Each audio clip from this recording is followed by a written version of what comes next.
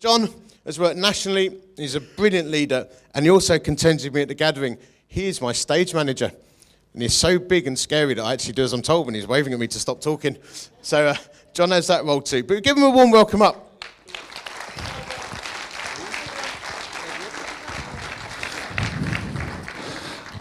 Good morning. I see that the music stand's set for Carl.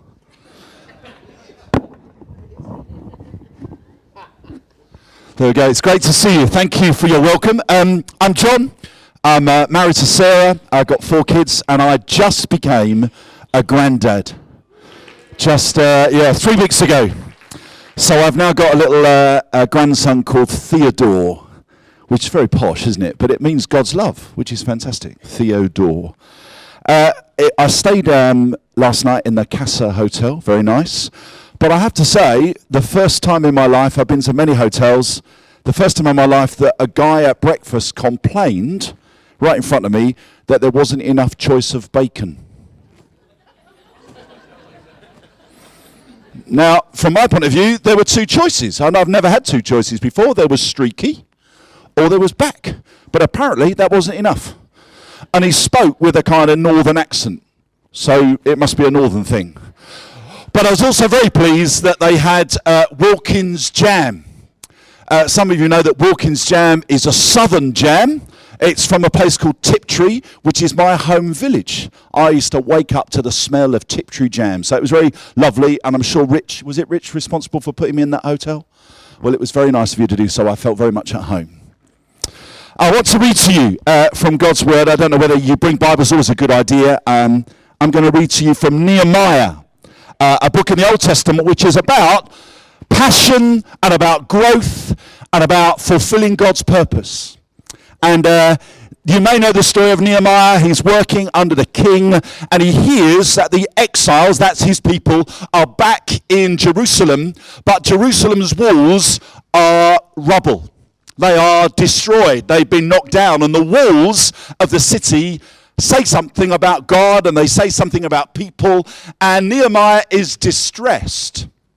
And he's passionately praying that God will do something to enable him to go and do something about the broken walls. And he prays and he prays and he prays, and we read in chapter 1 that he prays for 4 months.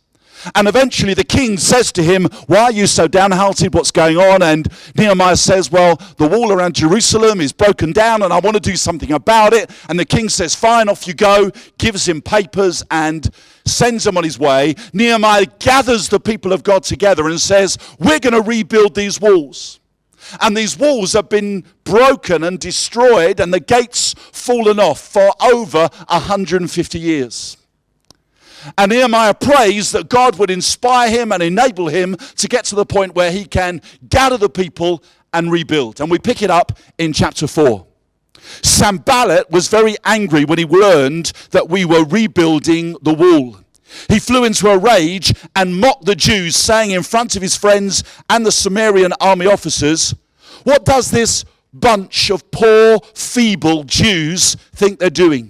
Do they think they can build the wall in a single day by just offering a few sacrifices? Do they think they can make something of stones from a rubbish heap, and charred ones at that?" Tobiah, the Ammonite who was standing beside him, remarked, "That stone wall would collapse if even a fox walked along the top of it." Then I prayed, "Hear us, our God, for we are being mocked. May their scoffing fall back on their heads, and may they themselves become captives in a foreign land. Do not ignore their guilt. Do not blot out their sins, for they have provoked you to anger here in front of the builders." At last, the wall was completed to half its height around the entire city, for the people had worked with all their heart. But when Sanballat and Tobiah and the Arabs, Ammonites and Ashdodites heard that the work was going ahead and that gaps in the wall of Jerusalem were being repaired, they were furious. They all made plans to come and fight against Jerusalem and throw it into confusion. But we prayed to our God and guarded the city day and night to protect ourselves. Then the people of Judah began to complain. The workers are getting tired and there is so much rubble to be moved. We will never be able to build the wall by ourselves. Meanwhile, our enemies were saying, before they know what's happening, we will swoop down on them and kill them and end their work. The Jews who lived near the enemy came and told us again and again they will come from all directions and attack us. So, I placed armed guards behind the lowest parts of the wall in the exposed areas. I stationed the people to stand by guard in families and armed them with swords, spears, and bows. Then, as I looked over this whole situation, I called together the nobles and the rest of the people and said to them, "Don't be afraid of the enemy. Remember the Lord who is great and glorious, and fight for your brothers, your sons, your daughters, your wives, and your homes." When our enemies heard that we knew of their plans and that God had frustrated them, we all returned to our work on the wall.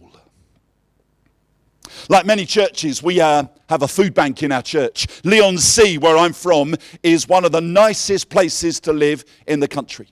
It's been voted in the top 5 places in the country to live for many years. It's an hour's train ride out of London. We've got the seaside, we've got lovely big houses, and yet behind those houses, behind those doors and windows, are people who are addicted to drugs and alcohol and sex and wanting status and power, changing their car every other year to try and impress one another, and they are sinking because they've got all these great things that the world offers them, but they don't have any sense of purpose. And we are reaching out to people in our community like that, but also those who have got themselves into so much debt that they're now coming to our food bank on a Saturday morning. We don't rejoice in having a food bank. No church should rejoice in having a food bank because it says there are hungry people in our community.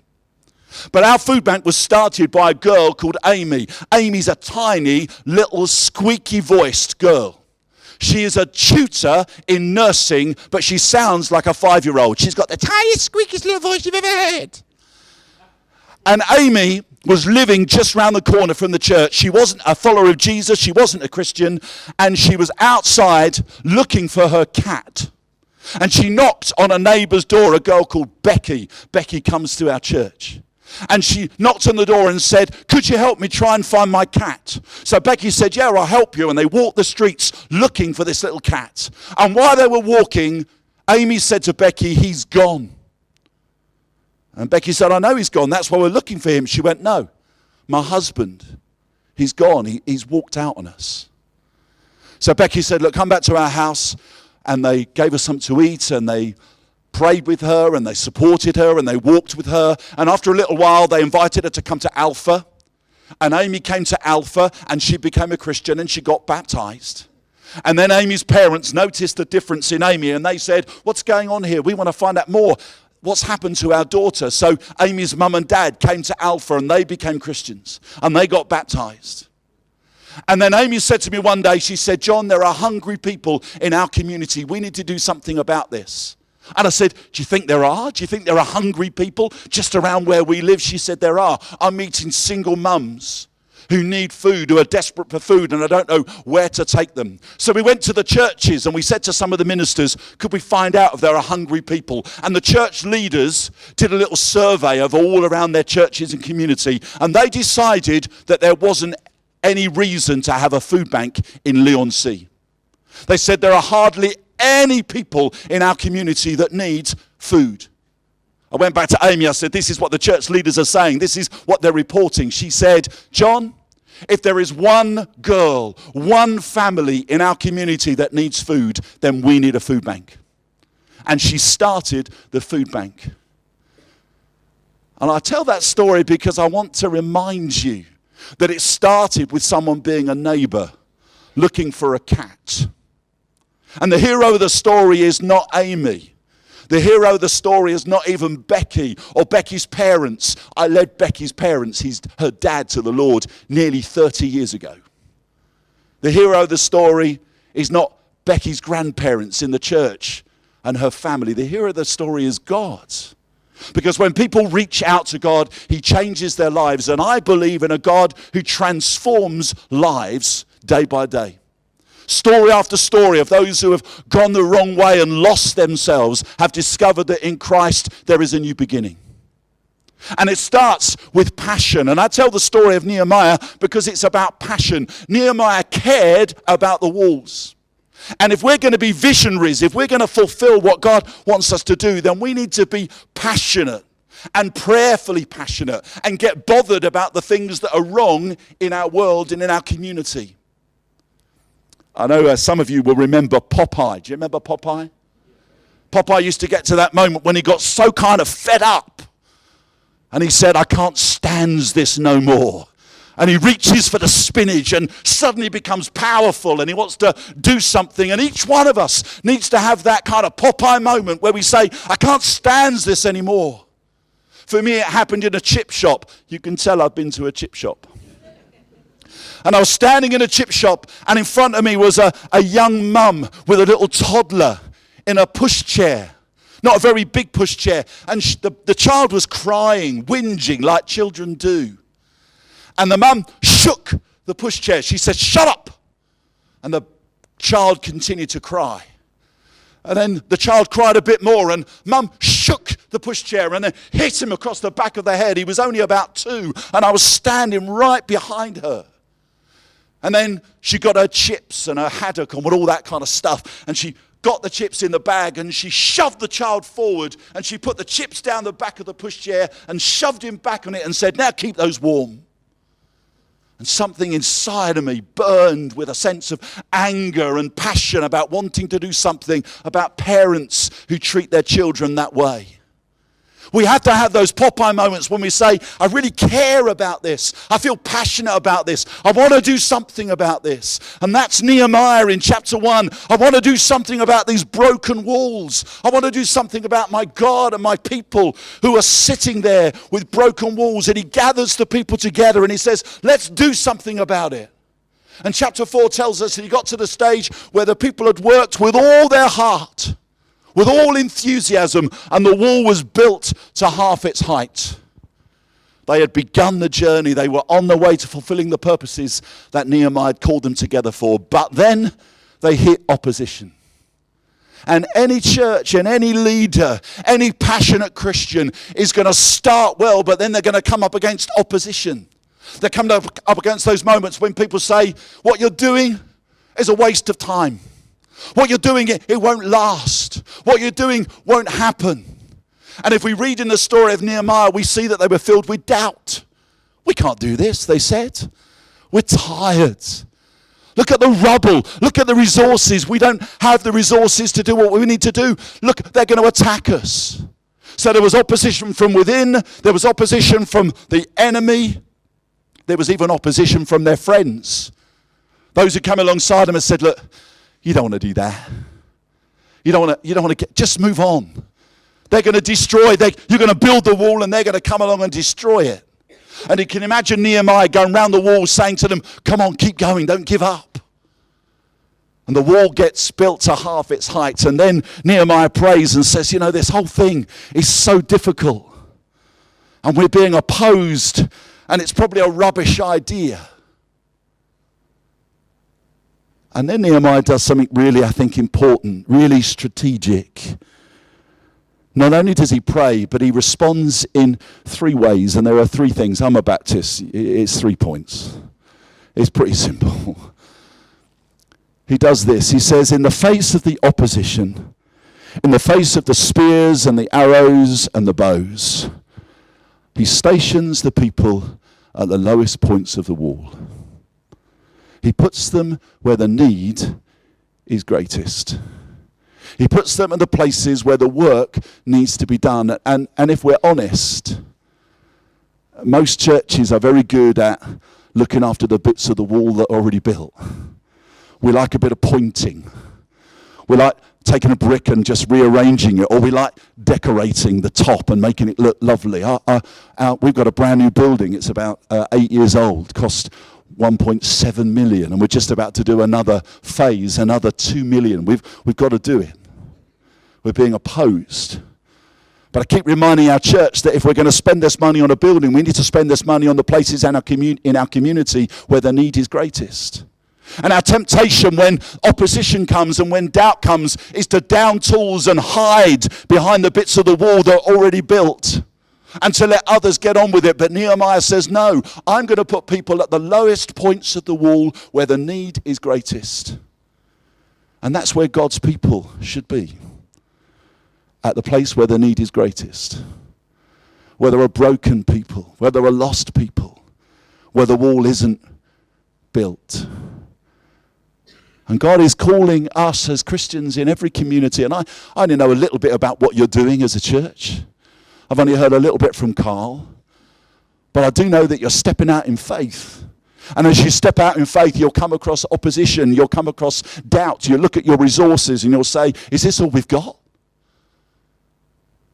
And God says to Nehemiah, inspires him, put them at the low points of the wall where the need is greatest. The second thing that he does, I think is really interesting, is he puts them together in families.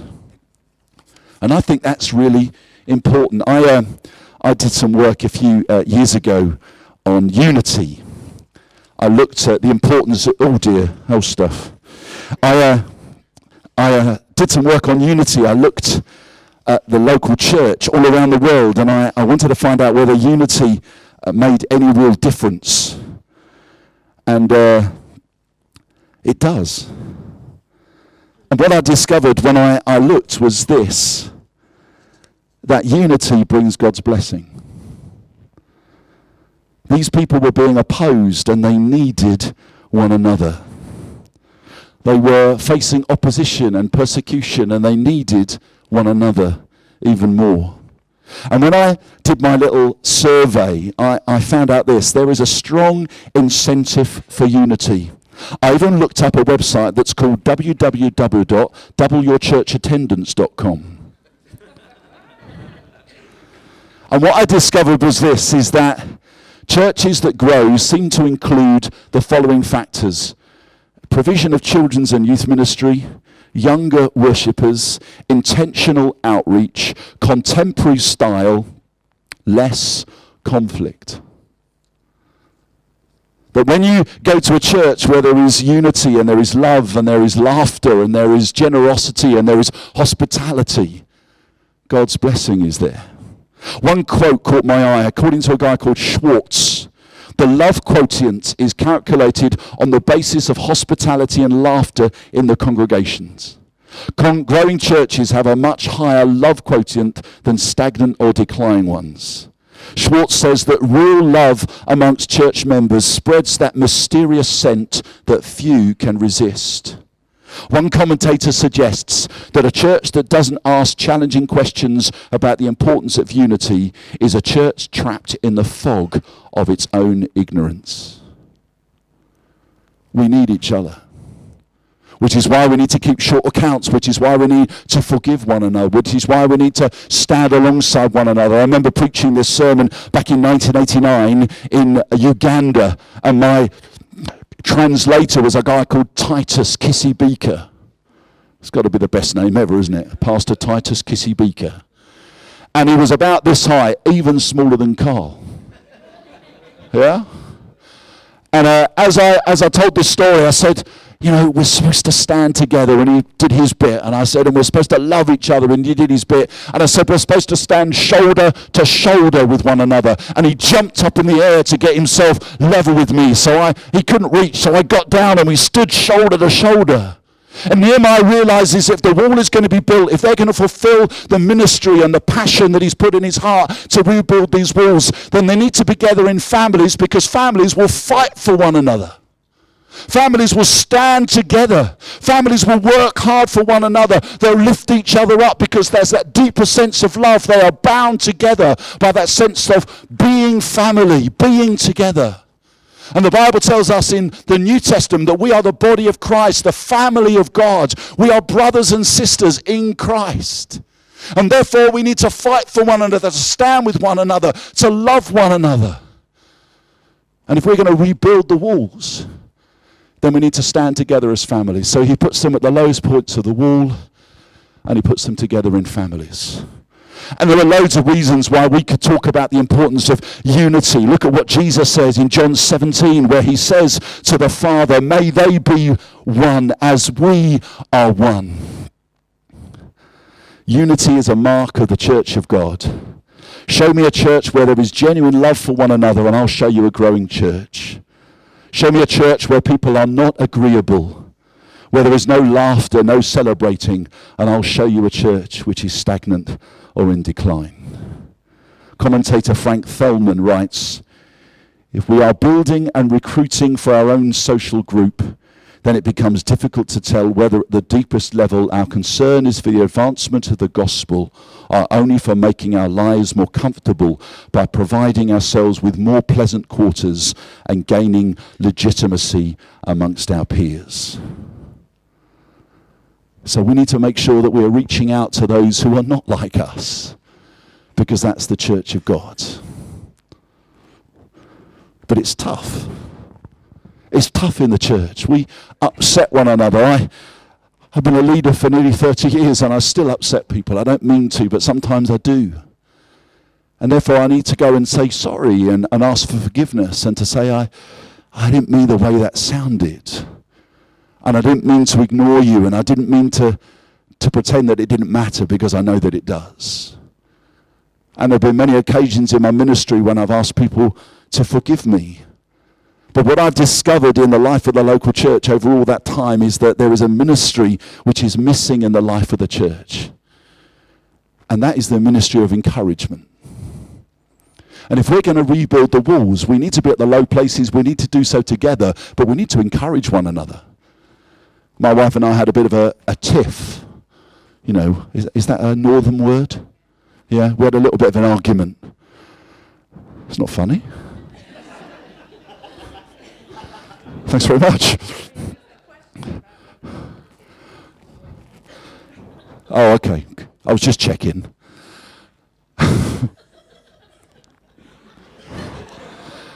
And I said to her, you know, darling, when I preach, I said, I get home and we have 2 morning services, so I preach the same sermon twice, and I'm pretty tired, and I've been there about 6 hours, and I've ministered to people and prayed with people and dealt with problems. And I said, I get home and you never ever say that what I said this morning was good. I said, you never say, oh, darling, that was really good this morning. You preached really well. That was one of your best ones. And she said this. She said, well, I don't need to, do I? Because everyone else says all those lovely things at the door. And I said, but you know, the voice that means most to me is you. I said, your words of encouragement mean more to me than all those other voices. And if there is a missing gift in the life of the church, then it is encouragement. Now, those of you that read my profile will be looking at me wondering, how on earth has this guy done ultras? I did an ultra marathon, that's 62 miles in a day. I see you came in. Are you running home from church? You ran 2, yeah. And I've done marathons and half marathons. I'm training for the Southend Triathlon. And I remember doing a marathon in 2001 in London. And I started really well. I'd done quite a lot of training. I was a bit slimmer than I am now. And I started really well, and I was running along and enjoying myself and had my name on my T-shirt, John. And people going, go on, John, keep going. Yeah, fine.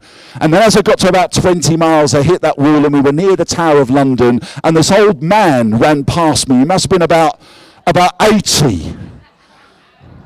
And he said to me, you all right, Sonny? And I was really struggling, I was really hurting. It was near the end, but I wasn't quite there yet. And every now and again I could hear my wife's voice, and what she had done is work out where she could pop up in various places by going on the tube in London and just appearing, and I could hear her every now and again, go on, John! That's exactly how she talks. Go on, John, go on, John!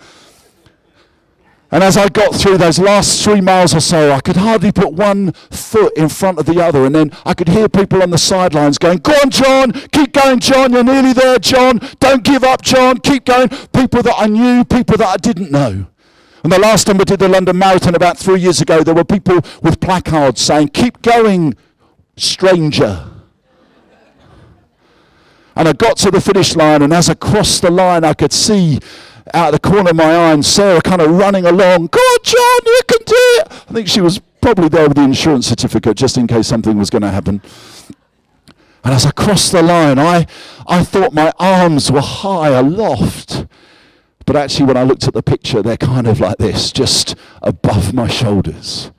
And I keep that picture on my desk to remind me not only to keep going, but to make sure that I'm sometimes on the sidelines saying, keep going. Don't give up. You can do this.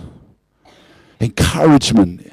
If you're not able to get involved in the stuff of church life, if you're not able to serve in the places where you want to serve because of your home life or because of finance or time or work or travel, then be an encourager. I can just imagine Nehemiah going round to those families going, you okay? You doing all right? Keep going. Good job. That's a great bit there. That looks fantastic. Encouragement is a fantastic ministry in the life of the church. So he puts them at the low places of the wall. He puts them together in families. And lastly, he reminds them of the power of God. Because you can't do it without God's power. It will fall, it will fail, it will end in disaster. There's a quote from the London Institute of Contemporary Christianity. And they say this: for the Christian, every encounter, every task, every situation brims with divine possibility. With Christ, there is no ordinary. They say, we have a dream that every Christian would go into their bit of God's world confident that God could work through them, confident that Jesus is good news for the people they meet, confident that that Jesus is good news for the things they can do, confident that Jesus is good news for the organization they engage with. My friends, God is with you. Do not be afraid. It's the most oft repeated command in Scripture. Not love one another or forgive one another, but do not be afraid. Step out in faith. Be bold and courageous. Be wise, but be bold and courageous. And Nehemiah reminded the people that in the face of the opposition and the doubt and the lack of resource and the struggle and the arrows and the spears of the enemy, that God was with them. And did you hear that bit where it said, when our enemies heard that we knew of their plans and that God had frustrated them, we all returned to our work on the wall. Pray that God will frustrate the work of the enemy, that you can fulfill the plans that God has laid upon your heart. Be passionate. I say to the folks at my church, if I gave you £5,000 right now, what would you do with it to fulfill the ministry that God has given you? If I handed it to you now, I wish I could. That would be great, wouldn't it? Wish I could have just picked a random stranger and said, you, Madam Redcoat, here's £5,000. Just imagine. But you've got to use this £5,000 to fulfill the ministry that God has laid upon your heart. And I say to my folks, if you can't answer the question of what you would do with it, then your vision is not big enough. Think big. I've got staff who would grab and rip my arm off for £5,000 to carry on the ministry that they're growing in the life of the local church. Because with God, great things are possible. He puts them at the low points of the wall. He puts them together in families. He reminds them of the power of God, that with God all things are possible. Now, as I draw to a close, my guess is there are different types of people here this morning. There are some of you here who aren't yet followers of Jesus. I don't know. Carl didn't point them out and say, oh, her, him. He told me a few stories, and I was introduced to some lovely people, but I don't know, some of you may not be believers in Christ. I hope what I've said this morning inspires you to say, do you know what? I want to be part of this. I want to be part of a kingdom where lives are transformed and changed. I want to be part of knowing a God who transforms lives, who achieves great things through broken and messed up people. There are some of you here this morning who are not yet involved and not yet committed, and maybe you need to get involved, to support and encourage and to give and release resources and time. Maybe your bit is to stand alongside others and to be prayer warriors for those who are working on the wall. It's never easy for leaders to talk about giving, that Maybe it's time to think about sacrificial and generous giving. I don't know. I don't see the accounts. But that's certainly a way that we can be involved in supporting the kingdom. And there are those here this morning, and I say this not because I've been told, but because in 30 years of leading churches, I know that there are people here this morning who are so filled with what's happened in the past, they cannot step into a new future. They feel like they're a failure. They feel like they're unforgiven. So let me tell you my story. I was leading a church for nearly 10 years, and then it all went wrong. I failed.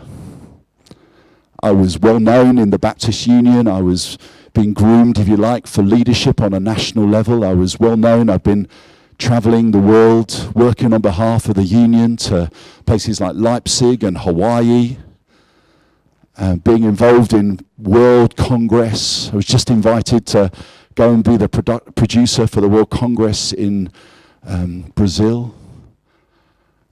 But life had got a bit on top of me. I was involved in supporting a woman who was involved in a people trafficking ring, and she had decided to give evidence against them, and I was her support, and I was getting maybe 200 texts a day from the criminals who were trying to undo me and make life difficult, and she was taken out and beaten up and gang raped.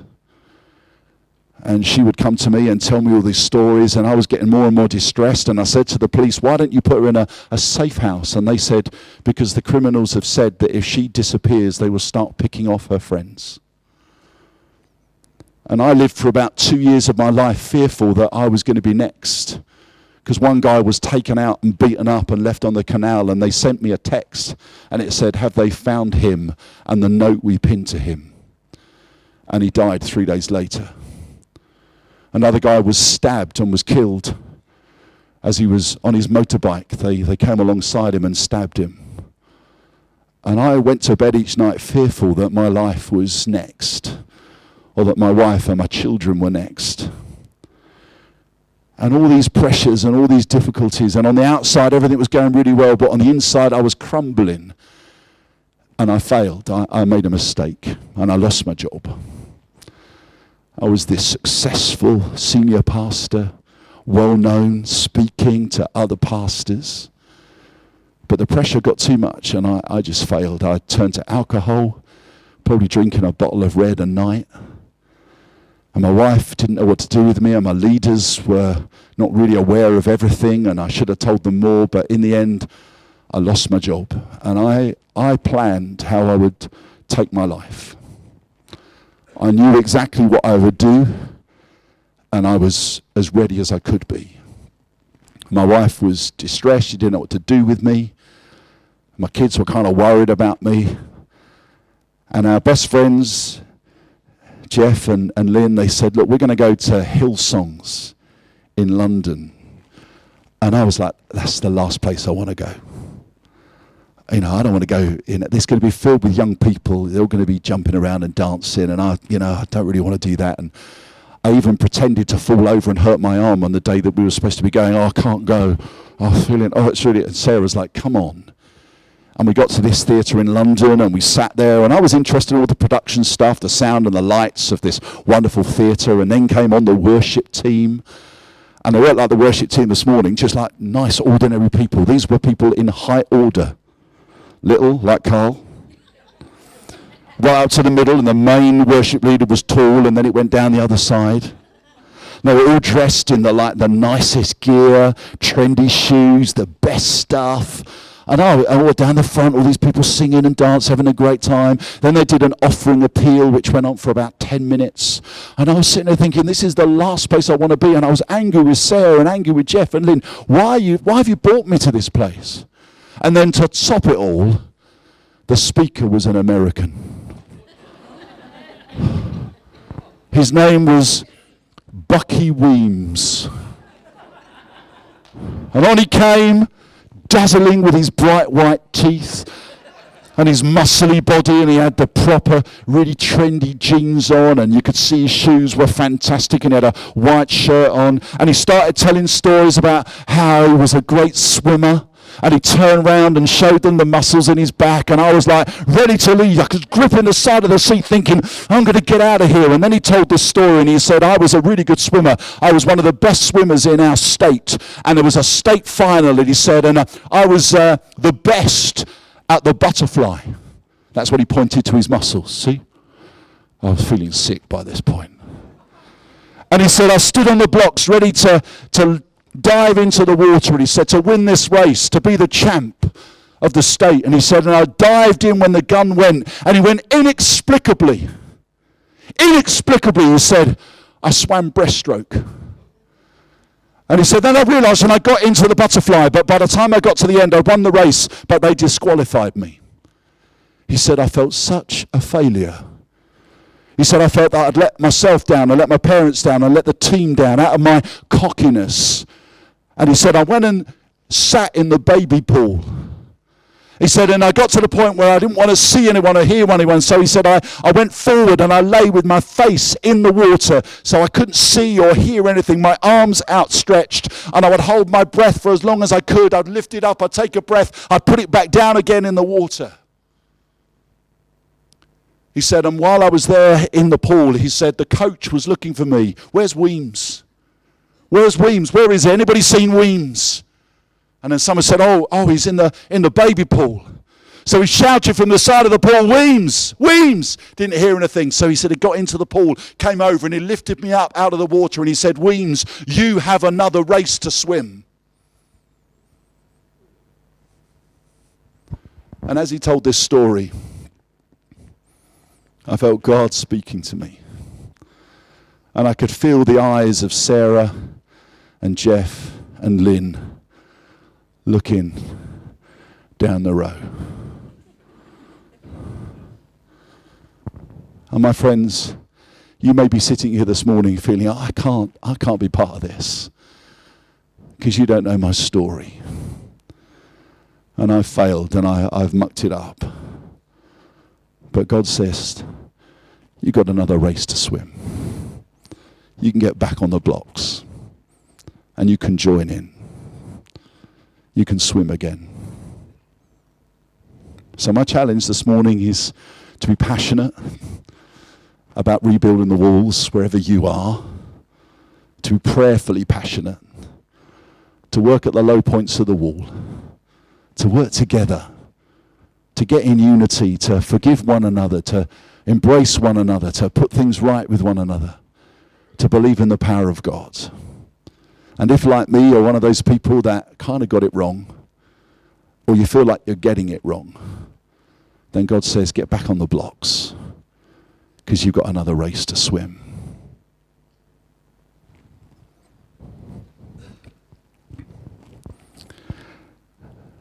By the way, the wall in Nehemiah stood in ruins for 150 years. But once Nehemiah started, it took 52 days to rebuild it. Let's pray together.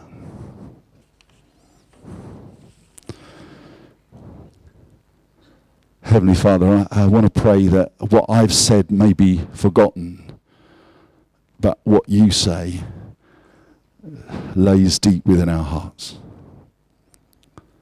That this morning, Father God, your Spirit will be prompting and cajoling and encouraging each one of us to make our stand for you, whether it's to give our lives to Christ, to invite Jesus into our hearts, to be forgiven, to start again, or whether it's to forgive one another or to get involved in service, or maybe it's to pick ourselves up and to start again. May your Spirit do a work in us today. In Jesus' name.